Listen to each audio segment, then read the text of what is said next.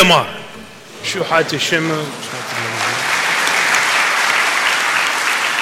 On behalf of Father Silwan and I, on behalf of the volunteers here at Holy Martyrs, we want to wish you and your family a very, very Merry Christmas, right? And that the birth of Jesus Christ may truly reflect in our hearts with joy and true happiness. In the name of the Father, and the Son, and the Holy Spirit. Amen. My brothers and sisters, today we reflect on a very great joy that is told to us in the Gospels. This great love, this great gift that cannot be ignored, right? This great gift that is the foundation almost of our entire religion, that God Himself becomes man for our sake.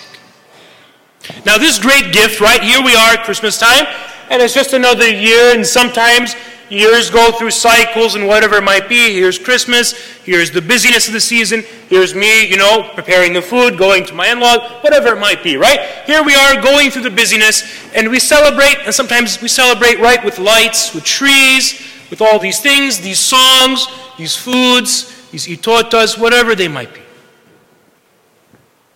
And then it just becomes another year.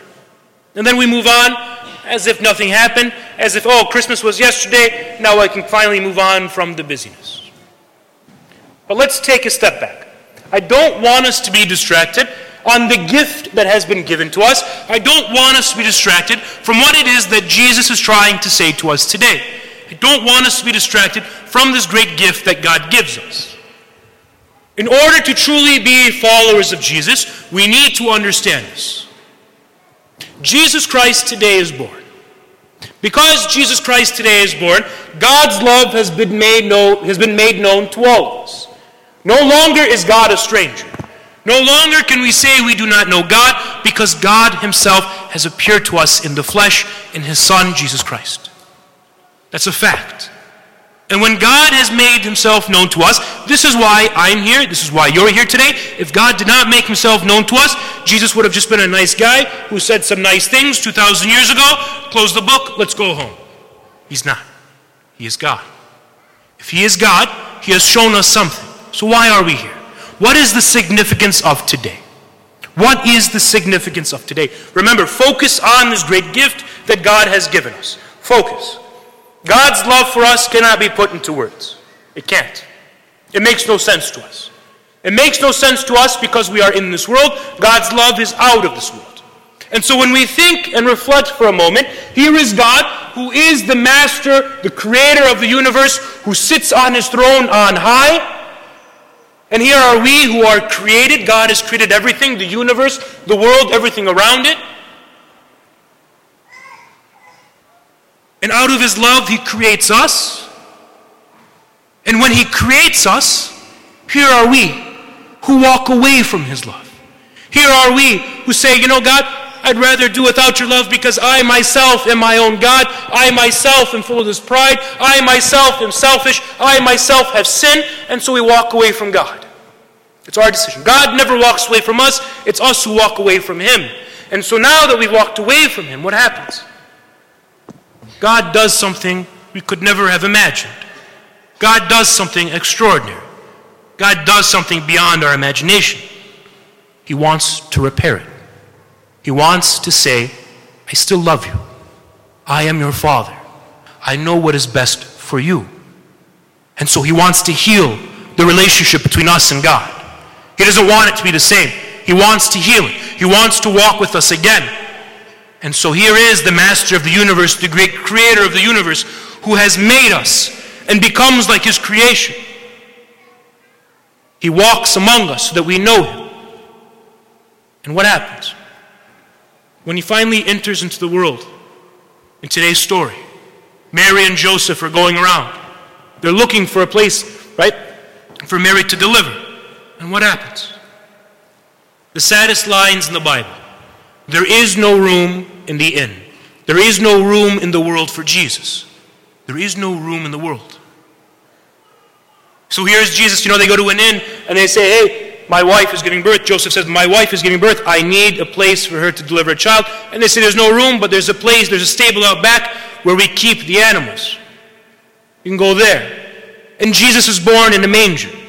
Something that animals eat out of. One of the dirtiest places you can imagine. Not even a slave would be born in a manger. And yet, here is how the King of the universe, here's how the King of the world is born. In a manger.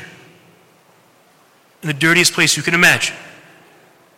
But He's born nonetheless. He's born because He wants to enter into your heart. He's born because each and every day He knocks on the door of your heart and He says, I want to find room.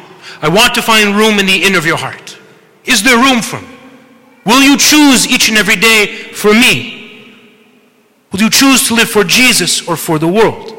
That is the question we have to continually ask ourselves each and every day. Am I going to live for Jesus or for the world? You see, when we live for the world, and so many Christians do, so many do, right? We live for the world. What does the world offer us? Confusion, fear, anxiety. Everything you can imagine, the world tries to put you down. We try to put our faith in others, and then others put you down. We try to put our faith in ourselves, and then we ourselves put ourselves down. There's no use in living for the world if the world's going to die away anyway. Put your faith in the only thing that matters. And the only thing that matters is Jesus Christ, who every day is knocking on the heart. Knocking. Is there room for me? Is there room for me? And once we allow Jesus into our hearts, which God gives us a church, right before Jesus ascends into heaven, He gives us a church for which to be our mother, to lead us always to Him. And then He gives us a great gift in this church. He gives us the Holy Qurbana. He gives us the Eucharist. Why? Because Jesus says, I now want to live in your heart. Is there room for me? You see, whenever we receive the Eucharist, when we receive the Qurbana, we're telling Jesus there's room for you. I'm making room for you. Each and every Sunday, I'm making room for you because I can't imagine my life going any other way. I want you, Lord, to take me up by the hand, to take me into your world, where love makes sense, where love dominates. And I want to know you as the way, the truth, and the life. My brothers and sisters, Jesus today is born. He's born. 2,000 years ago, there was no room for Him in the inn. Not at all. And so many think that they're okay in life without Him. But then their life is filled with anxiety, fear, depression, all these things, confusion. Because they live for the world. We need to be Christians who understand that Jesus Christ each and every day is alive in our hearts. And if He's alive in our hearts, we choose for Him every day, no matter how hard it is to be a Christian. And trust me, it's getting harder and harder to become a Christian. Every day, we choose for Jesus. We understand that He is alive in our hearts. We understand that He is at work. We understand Him to be the way, the truth, and the life, because there is no other way. There is no other truth. There is no other life without Jesus Christ. And so today, we pray in this Mass. We pray in this Mass that as we move forward, and that after this Christmas day, we might be faithful disciples of Jesus. And with Him as our foundation, with the Holy Qurbana as our foundation, with Jesus Christ living in our hearts, there is no way we can be led astray, but we always are led to His light that shines the darkness, His light that wants nothing more than to enlighten our minds so that we can live as His disciples. Amen?